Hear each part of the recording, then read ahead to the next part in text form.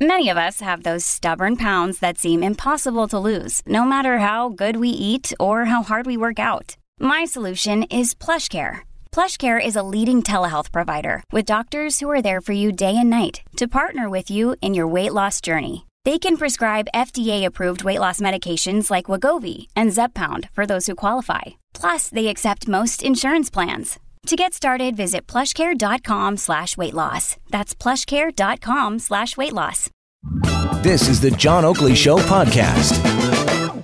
And away we go, hour two on a great day for talk radio. Weather-wise, as you can see, there's a lot of volatility built into the forecast, and that means the road conditions become treacherous at times, other times rather benign, but how the heck do you tell the difference unless I forewarn you? By the way, the deputy mayor is going to join us here shortly as part of our panel, topics worthy of discussion. He's been getting an earful. The 311 calls coming in from dissatisfied folk who say the roads still aren't plowed or the catchment basins haven't been cleared and there's flooding and yada, yada. It's just horrific stuff. But, here in Canada, it's winter and it's early February. So I guess it's not necessarily the anomaly. But, being the progressive country that we are, there's so much else to look forward to and live for, isn't there? I mean, what a great time to be alive. We've got legalized pot that's now been enshrined. And, in fact, the dispensaries, we had the first tranche announced, I guess, in the limited bunch for Toronto and the GTA just yesterday. As I was saying last hour, I guess one on Cumberland Avenue in Yorkville. That might be a real primo spot for somebody setting up shop, but that remains to be seen. We'll talk about that a little later. I wanted to talk about the whole marijuana legalization thing in a different context because it's been brought to my attention. In fact, I've seen the gentleman interviewed on TV, and it's really arresting stuff. Alex Berenson is a former reporter with the New York Times, and he's written a book, Tell Your Children, The Truth About Marijuana, Mental Illness, and Violence. Let's get Alex Berenson on the show here as a very timely consideration, given that legalization has just been implemented here, 4 months ago. Alex, good to have you on the Oakley Show in Toronto. Good afternoon. John, thanks so much for having me. Yeah, I appreciate your coming on. As I said, I've seen you interviewed on TV, and needless to say, in the aftermath, there's also been a lot of blowback or people, attempting to shred your evidence that you cite here in the book and studies that are done as to toxicity and outcomes and so on and so forth. So first of all, how do you feel? Are you confident in your research that it's bulletproof, or do you? Yeah. I mean, I'm more confident than ever. The book's been out for a month. I expected people would come at it, and they have, but no one found any, major or really even minor factual errors in the book. So what people have said, they've sort of been reduced to saying, well, the book cherry picks, and first of all, the book doesn't cherry pick. What I realize is that cherry picking is a word or a phrase that advocates use when you present them with facts they don't like. So when they can't say you're wrong, or that you've made a mistake, or that you've misquoted a study, because the book doesn't do any of those things, and it draws on 150 years of research from 5 continents, what they say is, you cherry-picked this, or you selected arguments to facts that support your argument. Yes, I selected facts that support the argument. And the argument is that marijuana is a pretty neurotoxic drug that's got a lot of psychiatric side effects, and that there's a lot of evidence actually that it produces violence. And I stand by that more firmly than I ever have. Well, yeah, I mean, that's pretty arresting stuff when you talk about how it impacts mental health, leads to violence, as you just suggested. Well, here in Canada, we haven't had this debate, as far as I understand it. It seems like we've embarked on a grand social experiment. How do you see it? Well, I think so. My wife's actually Canadian. So first of all, my wife is a psychiatrist, and she grew up in Newfoundland, and trained at MUN there, and then got her residency or psychiatric residency in the U.S. at Harvard and Columbia. So she knows a little bit about medicine and about science, and and she's the one who actually encouraged me to write this book. But so I'm pretty. We visit her relatives in Newfoundland pretty regularly, and I would say they're very typical Canadians. They're nice people. They don't really have a strong view on this. They don't use cannabis themselves. They just think, hey, you know what? Why not? People drink. People should be allowed to do this, and this way you can regulate it, and you can get some taxes. Sort of all the stuff that the well-meaning sort of center-left media has been telling people in the U.S. and Canada about this for 25 years. And the truth is that both in the U.S. and in Canada, most people don't use cannabis. Only about 15% of people use. And so most people are sort of depending on the media to tell them, is this a really dangerous drug? Are these side effects real? Or is this, basically just alcohol or even alcohol light, and there's no reason it shouldn't be legal? And so you get a lot of people like my wife's relatives who just basically don't have a strong opinion on this, and if the government wants to do it, then so be it. All right, and so as you're right, it's been sort of widely accepted as relatively benign. But tell us, because we've got a precursor in states like Colorado, Washington, Oregon, Alaska, stateside. What's been shown in those states that have legalized pot in terms of violence, as you cited, mental illness, DUIs, fatalities, etc.? So there's a whole basket of questions there. But let's talk about violence. In the U.S. and to a lesser extent in Canada, this legalization was sold, among other things, with the promise of this is going to reduce violent crime. The police are going to be able to focus on real criminals, Shaggy who's smoking a joint in the park, and there's going to be no black market. And in the 4 states that have first legalized in the U.S., murders are up about 40% since 2013, when legalization began. Recreational legalization began in 2014. Aggravated assaults are up almost 30%, and the numbers are getting worse. If you look at the biggest cities, Denver and Colorado, murders have almost doubled since 2013. Yeah, but Alex, let me just interject, because the obvious question or rejoinder to that is correlation is not necessarily causation. No, and I would say at this point, it would be too early to say this crime wave is directly the result of legalization. But what I can tell you is that the people who promised that crime would go down, that violent crime would go down, that has been shown not to be true. And when you say, okay, yes, correlation is not causation, I can point you to many, many crimes where cannabis appears to have been directly involved.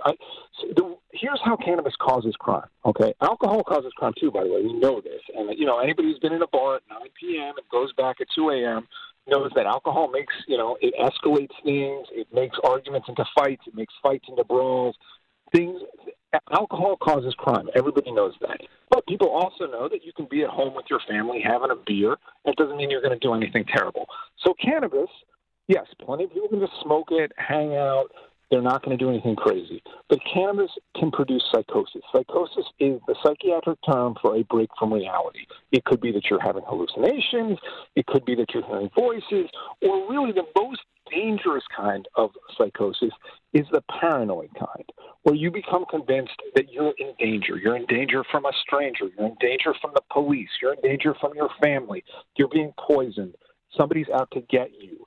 And you have to react violently. And especially if you have pre-existing mental illness, people who become psychotic are at very high risk for violence. And cannabis causes psychosis. This is the fact that cannabis causes paranoia. I don't even think an advocate could disagree with that. If you go into a dispensary and you say, "Hey, look, I want something good today, but I'm feeling a little bit anxious and I don't want to get paranoid," they will respond to that because they know that this drug can cause paranoia. Well, you say can cause, so I'm wondering when you cite that it has an impact on mental health, causes schizophrenia, worsens bipolar disorder. Is that the rule or is that the anomaly? Well, so schizophrenia is the sort of worst, most severe form of mental illness you can have. And by the way, schizophrenia is not something I would wish on my worst enemy. It's a disease that causes agonizing suffering for the person who has it and for the patient's family. It's very expensive. It doesn't have a cure.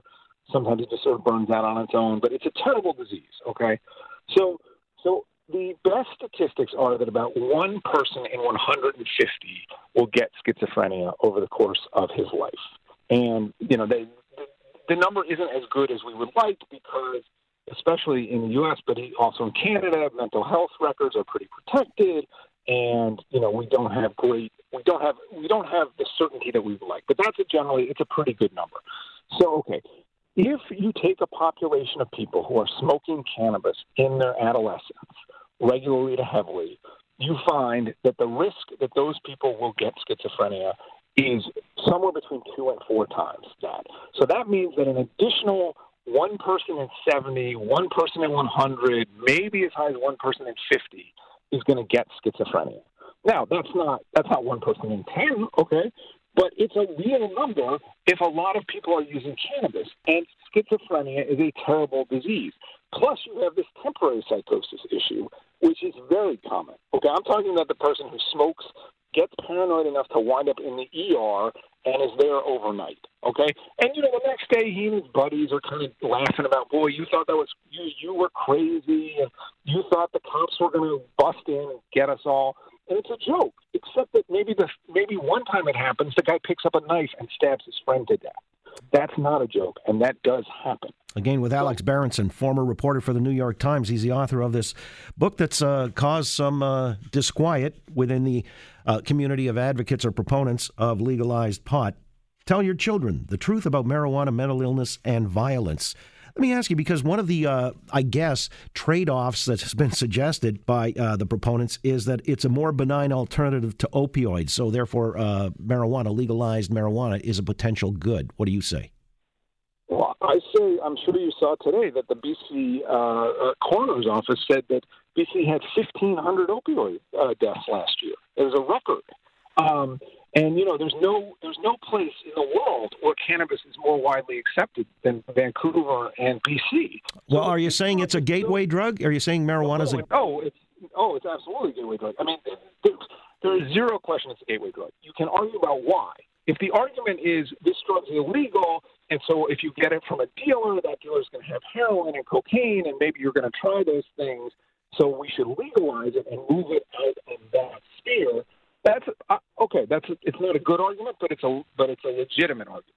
I think the other argument is marijuana is an addictive drug that gets people high, and people like being high. And so if you start with marijuana, you're likely to want to try other things. It primes your brain to try other things. But when people say it's not a gateway drug, there's 100 years of evidence that people start with marijuana and move on to other drugs. The only question is why.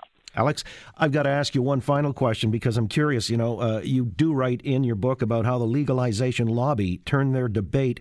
He turned it around and won it, actually, in Canada and some states. And maybe ultimately, federally, the Americans will go down that road. But how did they win it? They won it by saying that marijuana was medicine. They won it by saying that there's a lot of people in jail for cannabis possession, which is not true in the United States or in Canada. And they went with the help of the elite media and Hollywood. My joke about this is when I want to get psychotic, I don't smoke pot. I watch this HBO show called High Maintenance, which is about your friendly neighborhood pot dealer in New York City. And it's ridiculous. The guy delivers to 18-year-old girls. He delivers to pregnant women. It's just bizarre that this is how this drug use is portrayed. Let's be honest. People smoke cannabis to get high.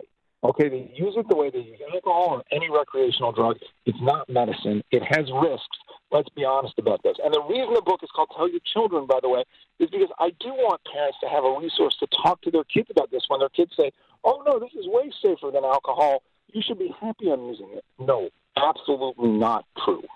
Well, all right. And if it's not medicine, why did it get the approval from Health Canada and maybe the FDA? Well, I don't know what it's been approved for in Canada. I can tell you the FDA has not approved smoked cannabis for any use. Well, we got medical marijuana. There are like over 100,000 scripts written annually in this country. So the situation in the U.S. is slightly different. In the U.S., you can't get a prescription for medical marijuana. You can get an authorization from a doctor, and then you go buy your own cannabis for whatever use you like. I will admit I do not know the fine points of the law in Canada, but I can tell you that in the U.S., smoked cannabis is not approved by the FDA as a medical product. CBD is approved for certain childhood seizures. That is true. And THC is approved for very, very narrow conditions. But for most of the stuff people say cannabis or THC treats, there's very, very little evidence. It's a moderately good pain reliever for the same reason that alcohol is a moderately good pain reliever. It's an intoxicant. So, in the 1870s, if you were in, Alberta and your horse fell on you, the doctor gave you a slug of whiskey before you said it. But this is not a pain reliever, and it's not a medicine. Let's just be honest about what it is. It's a drug that people use to get high.